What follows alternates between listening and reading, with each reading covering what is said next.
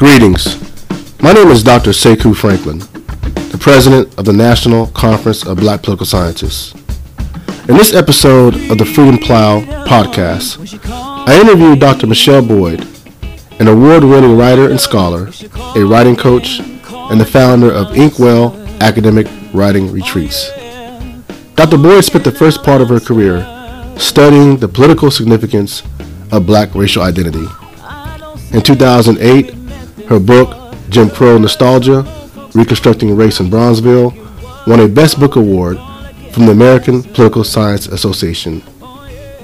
Now Dr. Boyd spends the majority of her time as the director of InkWell, where she specializes in helping stuck and scared scholars free themselves from fear and build a satisfying and sustainable writing practice. Dr. Boyd has helped hundreds of scholars from all ranks and disciplines move past their anxieties, reconnect with their writing, and develop a calmer, more confident, and more productive writing practice. In this episode of The Freedom Plow, I interviewed Dr. Boyd about the objectives of academic writing retreats and how they can help social scientists become better and productive scholars. Okay, so I heard you on a panel years ago, right when your book was coming out on Bronzeville, and it was a kind of a widely acclaimed book, I think, on urban politics and I think displacement and gentrification. So you experienced the success in the academy, but you made the transition out of the academy. So why did you do that? That's a great question, which I get a lot. Not for the typical reasons I think people leave. I loved my department. I was part of the African American Studies department at UIC and just surrounded by incredible colleagues and friends who were doing fantastic scholarship and activism and art.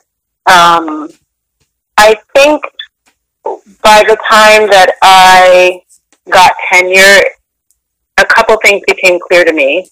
One was that this picture of an easier, sort of more relaxed professional life after tenure that I had painted for me by others when I was a junior faculty member, that wasn't exactly true. I started asking around, in particular I was asking other women and women of color what their life was like after tenure, and what I kept hearing over and over again was that it was actually more stressful, that there was more service, that they felt more overburdened, and that was not what I was looking for. And I think probably the second thing was, I didn't realize it at the time, but I was pretty burnt out. I did all the things that I was supposed to do to get tenure and, to produce a book that I could feel proud of. But they took a toll, and it wasn't until I'd gotten tenure that I was able to really see that and feel that. Yes. And I knew that I needed to do something differently, but I didn't know what. And then the third thing was, when I did get tenure, I started, I took a administrative position in an institute that focuses on race and public policy, and as part of that work, a colleague and I started offering writing retreats for graduate students, focusing on dissertations on race and ethnicity. And I was doing a lot of reading about the craft of writing and the process of writing at that time, and so my sort of my interest in how you go about the work of writing dovetailed with this program that we were offering, and I just loved it. I loved it. I was very good at it. I thought it was going to be a one-off thing where people would come to a retreat and get a little bit done, and I realized that people were actually taking back the things that I was offering them as I was coaching them during the retreat and using them in their day-to-day writing life. And so those things came together so that I was at a point where all I wanted to be doing was coaching people in their writing. Right. And, you know, when I was frustrated when I didn't have enough time to do that. I was frustrated by the other things I needed to do as a faculty member. So I realized I needed to make a change. Did so you? that's how that happened. Did you? This is going to sound maybe perhaps generic, but did you take any courses on writing, or did you? How did you develop your own writing expertise such that it can translate to others? Yeah, that's a great question. I don't think it's generic at all. So one thing that happened is that when I was in my second year as a junior faculty member, I became a part of a writing group. And that had a really big influence on me. I had never done that before. I had been a binge writer up until that time. So the idea of writing regularly every day was new to me then. And it was helpful because it introduced me to a set of ideas about writing that I had not encountered before. And then the second thing that happened was that when I started getting interested in the process of writing, I realized there's a vast literature on writing that's produced by cognitive psychologists and people who study creativity and it just productivity. It's all out there. I was appalled that there are all these scholars who understand what the process is like, but none of that ever gets translated to us in graduate training or even when we're junior faculty members. So at that point, I was not taking courses at all. It really was a combination of my own experience in writing accountability groups along with the literature that sort of helped me understand not just how to be more productive, because everyone is very obsessed with being productive. I am not obsessed with productivity. I'm obsessed with people feeling a sense of satisfaction and progress in their work and in moving past their writing fears. So there's a ton of work out there, and it was a combination of my personal experience and my finding this literature that literally gives us all the answers we need about how to deal with the barriers of writing, but that no one is talking about. Did you face any stigma transitioning from the academy to this writing retreat profession, in terms of like people are saying, "Hey, why are you leaving the academy and doing this work?" Well, I think it didn't come out quite as harshly as that. How it came out was, for example, when I first sort of realized that I needed to do something different.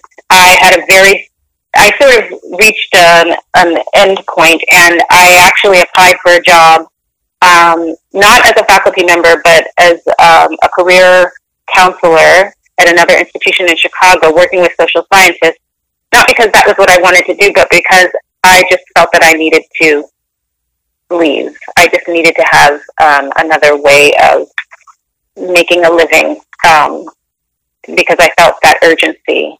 And so I did this without speaking to my department head and my dean, because my assumption was that when they found out that I was having these feelings, that they would immediately dismiss me and think that I wasn't worth keeping in the department. And I also wasn't trying to negotiate for anything. So when I did finally talk to them about this, it wasn't stigma so much as complete shock. I mean, people just literally did not understand. I had a very smooth tenure case. You know, my book was doing, pretty well, and I'd won an award for it, and I'd won multiple awards and for the writing that was related to that book. And it just didn't make sense to people, and I think they had a really hard time understanding what I was doing. And the other way that it comes out is people will say things to me like, "Oh, it's such a shame that we've lost you from academia." And I think that that's because, when you're a faculty member, and I was the same way, you have a pretty narrow definition of what it means to be part of academia or what it means to be a scholar, and that really is that you're at a Research One university, producing research. But one of the things that I had to sort of decide about myself when I left was I going to continue to refer to myself as a scholar?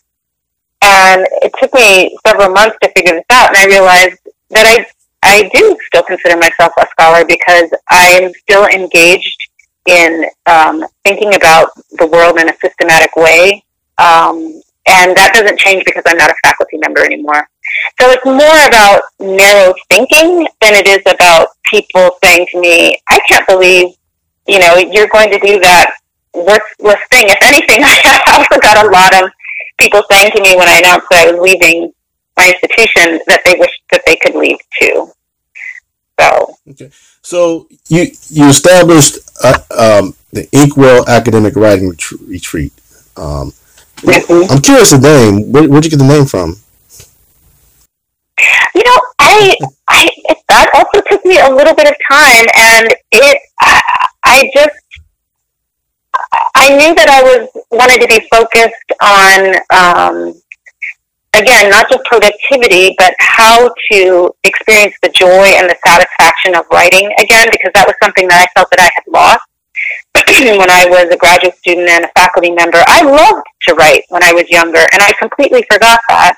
And so I knew that I wanted the name to convey that sense of writing as something that could actually be a refuge and a source, something that you go back to because it fills you up and it gives you satisfaction. And so I think that the thing about the word InkWell is that there's, multiple meanings of the word well there. It's both the source for your pen, it's the source for your own life, but it's also about having a healthy orientation to writing instead of one that sort of grinds you down. So a lot of people have asked me if it has to do with movie?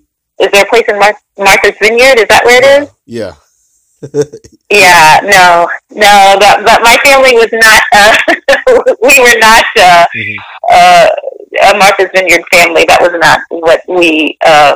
What our lives are like. So no, unrelated. Okay. So just in terms of getting started, in transitioning from the academy to the starting the InkWell, what kind of resources and infrastructure did it take to get started? What did you have to think about in terms of raising funds, revenue, finding places where people to meet? What was that process? Yeah. So I guess there were probably sort of two aspects of that. One was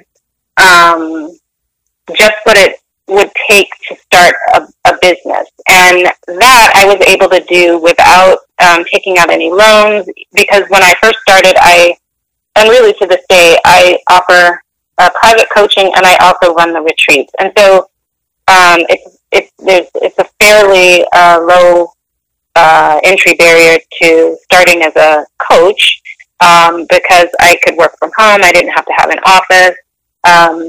So I was able to do that pretty easily. I borrowed a little bit of money from our household in order to set that up.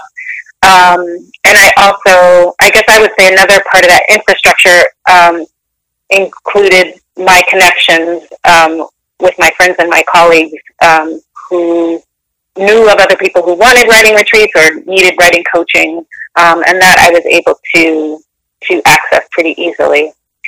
And then the third, I guess, sort of resource is, as you point out, having a space to have retreats. So having a venue, having a place that will offer food and support for technical issues. And that's actually something that it takes a ton of research. It takes a ton of experimentation. I'm in two places that I'm delighted with now, but that was definitely something that I had to work really hard to find. And I also had to work hard to get to the point where I was very clear about what I would accept and what I would not accept in a venue, what they had to have in order for, the scholars who come on my retreat to have the experience that I wanted them to have, and the things that I would be willing to compromise on. So it's a ton of legwork. That's what I'll say. And your retreats usually can last either one day or a week, if I'm not mistaken. And you also do online retreats. Is that correct? Exactly. So when I do a one-day retreat, I am going to a campus, so I'm not in charge of the venue at all. But of course, the 5-day retreat, the signature retreat, Compose, is the one where I select the setting. I visit them beforehand. I talk to the staff. I see how how does the cleaning staff get treated? What's the food taste like? What's the space like? Do I feel safe as a woman of color having to drive to this place? There are a ton of things to think about. And then the online retreats, of course, that just happens online, so I don't have those same concerns. Okay. I was going to ask you just a couple of, given your retreats, just a couple of tips that you can offer, and maybe offer some kind of leading questions or concerns for writers that you're coaching. What do you tell them about perfection? I know a lot of writers want to be perfect in what they produce, and the perfection oftentimes causes them to delay completing writing projects. Do you address issues such as that in terms of writing? Yeah, absolutely. I mean, I guess what I would tell them is perfection is the death of your writing, okay. If I had to put it, shortly. And that the better way to think about it is, I think, two things that you want to bear in mind. One, what do you need to do to make progress? And progress looks different from day to day, from hour to hour even sometimes, from project to project. But what moves people forward and what keeps people motivated, not just in writing, but in most work, we know from the research, is when people are able to make progress on a meaningful task. That deepens your sense of satisfaction, and it makes you excited about coming back to the task. So rather than making something perfect, I really strongly urge people to think about how to make meaningful progress and to really see that progress. And the one way that we know helps us to make progress consistently and in a way that it's impactful for us is to follow our own unique writing process. So writing process is nothing more than the steps that you take from getting an idea in your head to words on the page. And we all go through a similar set of stages, but what we do in any particular stage is different from one another. So if I'm trying to, organize my ideas, maybe I use a mind map, maybe I outline, maybe I speak out loud to a recorder. There's 100 different ways you can do that. And if you try to do things the way that other people do them because they say that's the way to do them, you'll get stuck. Mm-hmm. But if you honor your own process, you are better able to make progress that feels meaningful and to really hang on to that rather than trying to make everything perfect. How do writers, particularly in the academy, get through harsh criticisms, for example, through peer reviews and those kinds of things? I know that oftentimes that could be demoralizing, especially for younger scholars emerging. What do you tell younger scholars? How do you push past that? Yeah, well, I think, that's definitely something that, we all get better at over time. Nobody ever wants to get negative criticism about their work. But I think one of the key skills that I really try to help people cultivate at Compose is to be able to separate who they are from the work that they do. And there are lots of ways that you do that. Everything I talk about has a mechanical, sort of like logistical aspect to it. So if you get, even if you get good feedback about your work, but especially if you're getting somewhat harsh feedback,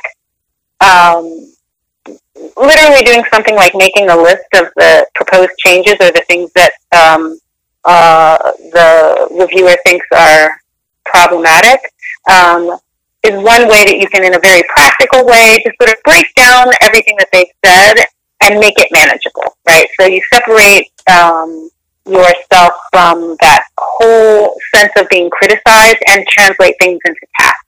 So it can be very practical, but it can also have a more, I would say, emotional element to it. And separating yourself from the work means being able to depersonalize, being able to understand that there is some information and a criticism that is not about you and your personal worth. And I think that separation of self from the work, but still caring about it, is one of the things we talk about it a lot in Compose, and it's one of the most difficult things for people to to really get their minds around. Okay. What about again shedding one's skin a little bit? What about just the fear of working on a topic that a writer wants to work on, but is afraid to step out there and really dive deep into that kind of research or writing for fear that they may get the story wrong? Do you deal with a person's own fears of how do you push past and take risks in terms of writing and research? Absolutely. And part of how I talk about this is that people often engage in defensive writing. That is, we're writing not because we want to clarify what we think or explore our own ideas or put a new idea down on paper, but we are writing in order to protect ourselves from the future criticism that we think that we're going to get. It's something that I have experienced, I still experience now, and I hear a lot from other scholars. And I think one of the things we talk about in Compose is the importance of building a writing refuge. Okay. And a refuge really is a protected time, but also a protected place for your writing, a place where it feels safe to take risks, both intellectual risks and emotional risks. And far too often, what I notice is we just sort of plop down and think we're going to get into the writing without a full appreciation for how risky it feels and how unsafe it can sometimes feel to do that work.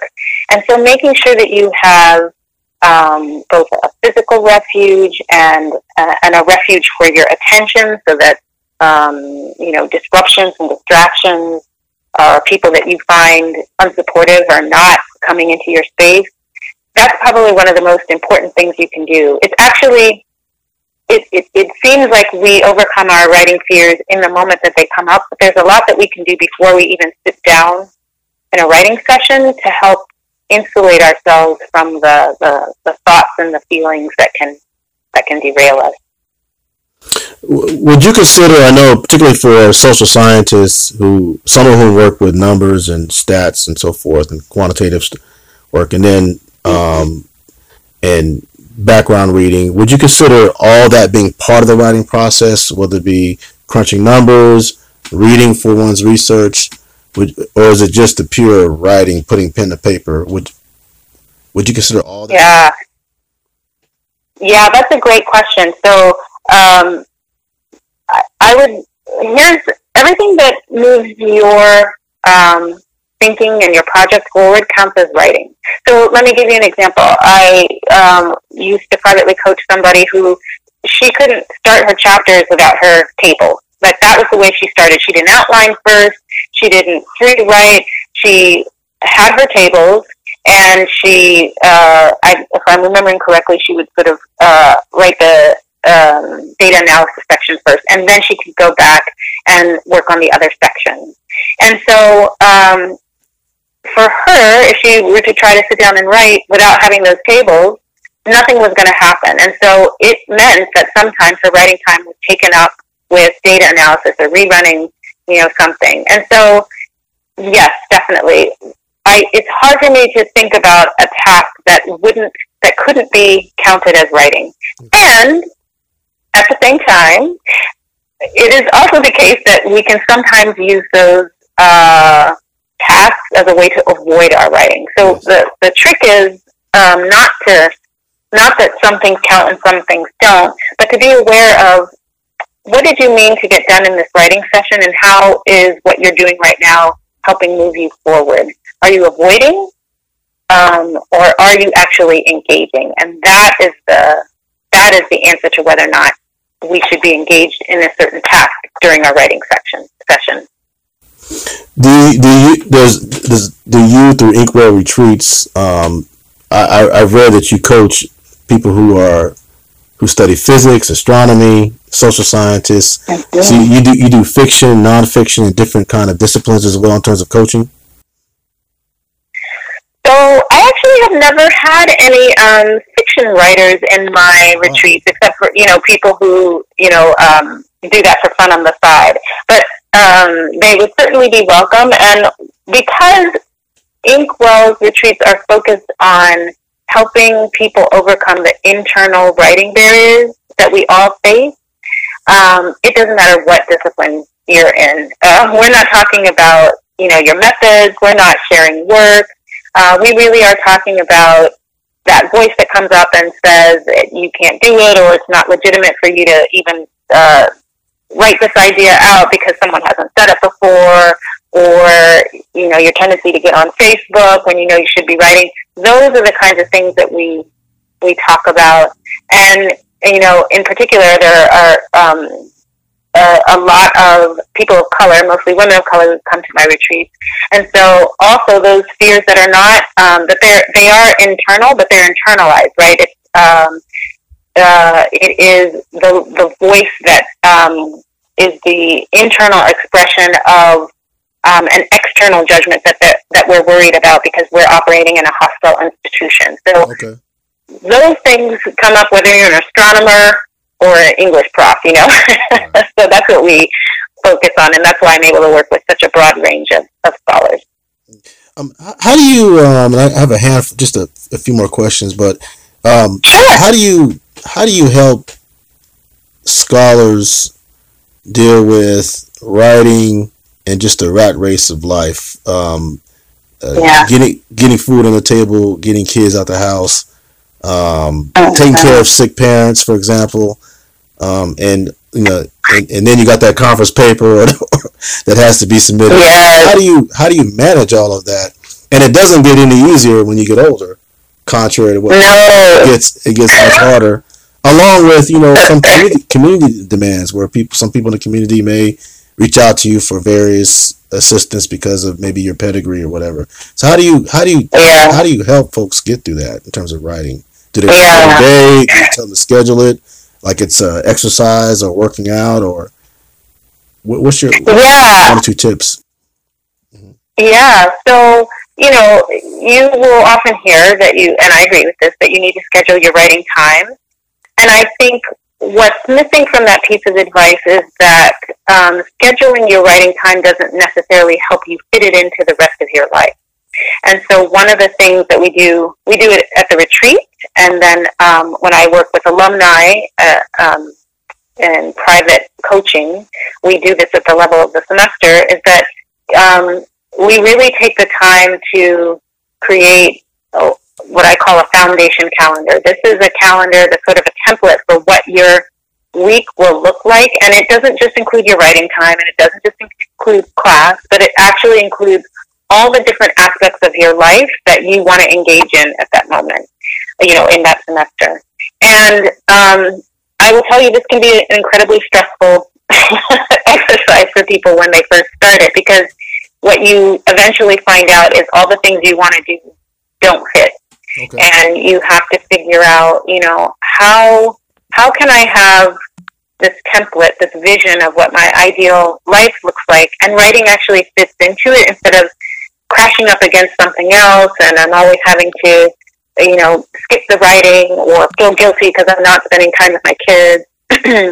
And so we really work on clarifying what your purpose is for that semester, not just for a writing project, not just for your career, but really what do you really want out of that time? And then fitting things together so that you have adequate amounts of time for all the things that do matter, and that you cut out the things that don't. So that's one thing. But then maybe even more important thing, and more specific to the writing, is I really encourage scholars I work with to be very clear about what their own standard of quality work looks like. Okay. Because there's always going to come a point where we have to we have to submit the work. Okay. And it's usually before we feel that we've done everything that needs to be done. And so when you are clear about what constitutes good work in this case, whether it's a conference paper or it's a first draft to a colleague, or something that you're sharing with a co-PI, we actually have pretty clear ideas about what would look like good work given where we are in this stage of the manuscript, but we don't think about that very explicitly. And so really encouraging people to come up with an idea of what that looks like, and then using that as the measure of what gets cut. It's shocking how clear it becomes what can be left out if you're very clear on what you want the paper to do and what you think good work looks like at that moment. Are they attending a retreat with a draft document in hand of what they want to work on, or are they coming in without anything, or just some ideas? What do you that's a great question. So I encourage people to come with whatever work is giving them the most trouble.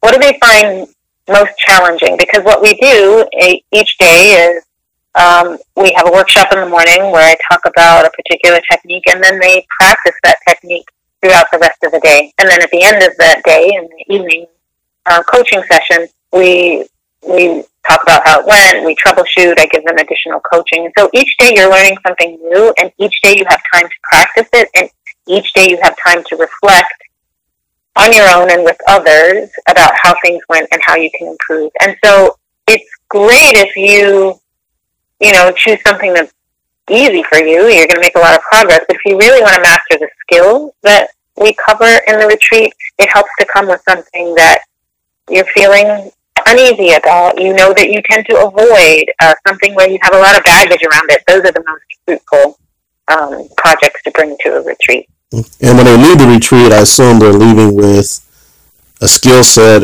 or at least how to put together that foundational calendar and how to move forward in terms of the skill set. Because sometimes people leave retreats and they don't take what they learn with them, and it goes back to business as usual. So how do you make sure that people take what they learn in the retreat, stick with it?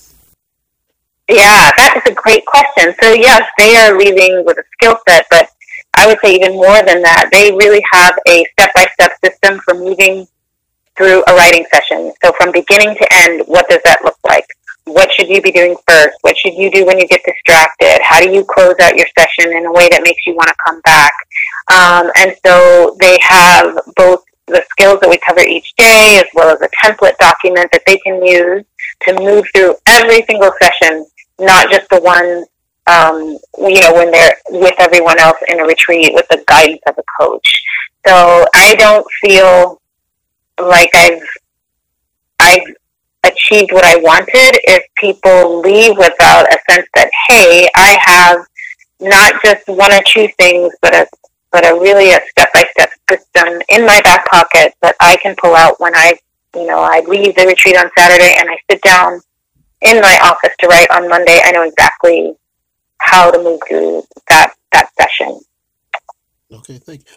My last question for you is, it sounds like that InkWell academic writing retreats, what you're trying to encourage is that writing doesn't have to be this hostile, hyper-competitive process, that it can maybe even be a pathway or a form of maybe self-care. Maybe I'm going too far with that, but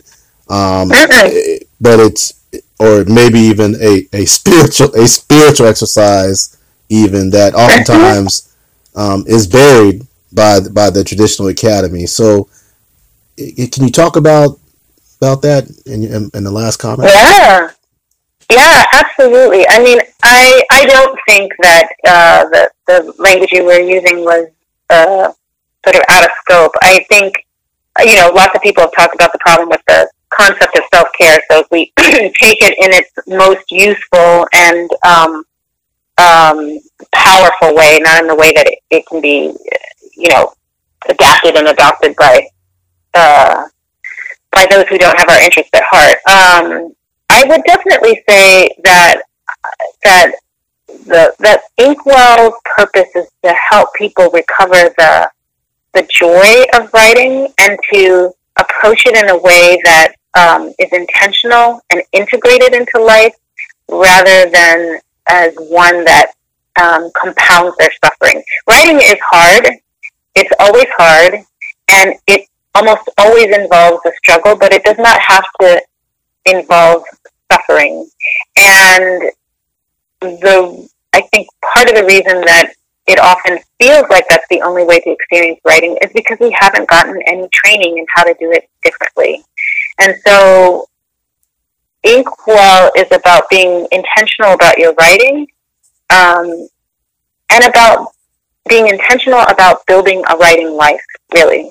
That writing has to fit into a bigger life that we love and that we care about. It's funny, even though I left my job as a faculty member, I really feel that being a scholar is one of the best things that you can do with your life. It has so much,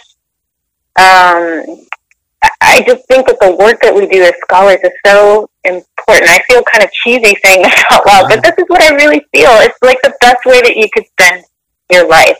And our institutions are not designed to help us build a satisfying, joyful writing life. And if we want to do that, we are going to have to behave oppositionally to our institutions. They are never going to create a space for us to be creative, to us to work out of joy instead of competition and fear. Universities are businesses, and they are trying to encourage their workers, who are scholars, to create products, and so we feel that we have to capitulate to that when we're junior faculty members, but the research shows us that there is a different way to approach the writing that will not only make your life more pleasurable, not only allow you to live your life with more intention, but in the end will also make you more productive.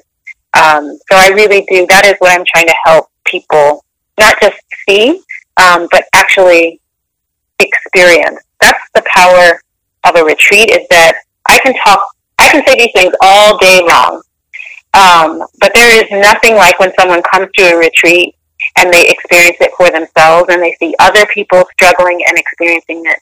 That has a transformative power that my words on their own are never going to have. Wow.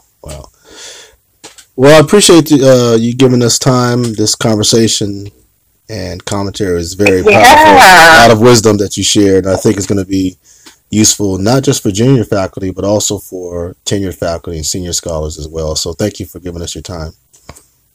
Oh, thank you. I was so delighted to do it, and it was just it was fun for me, and it was great to connect with you. So thank you so much for asking me and having me. It was a delight. Thank you.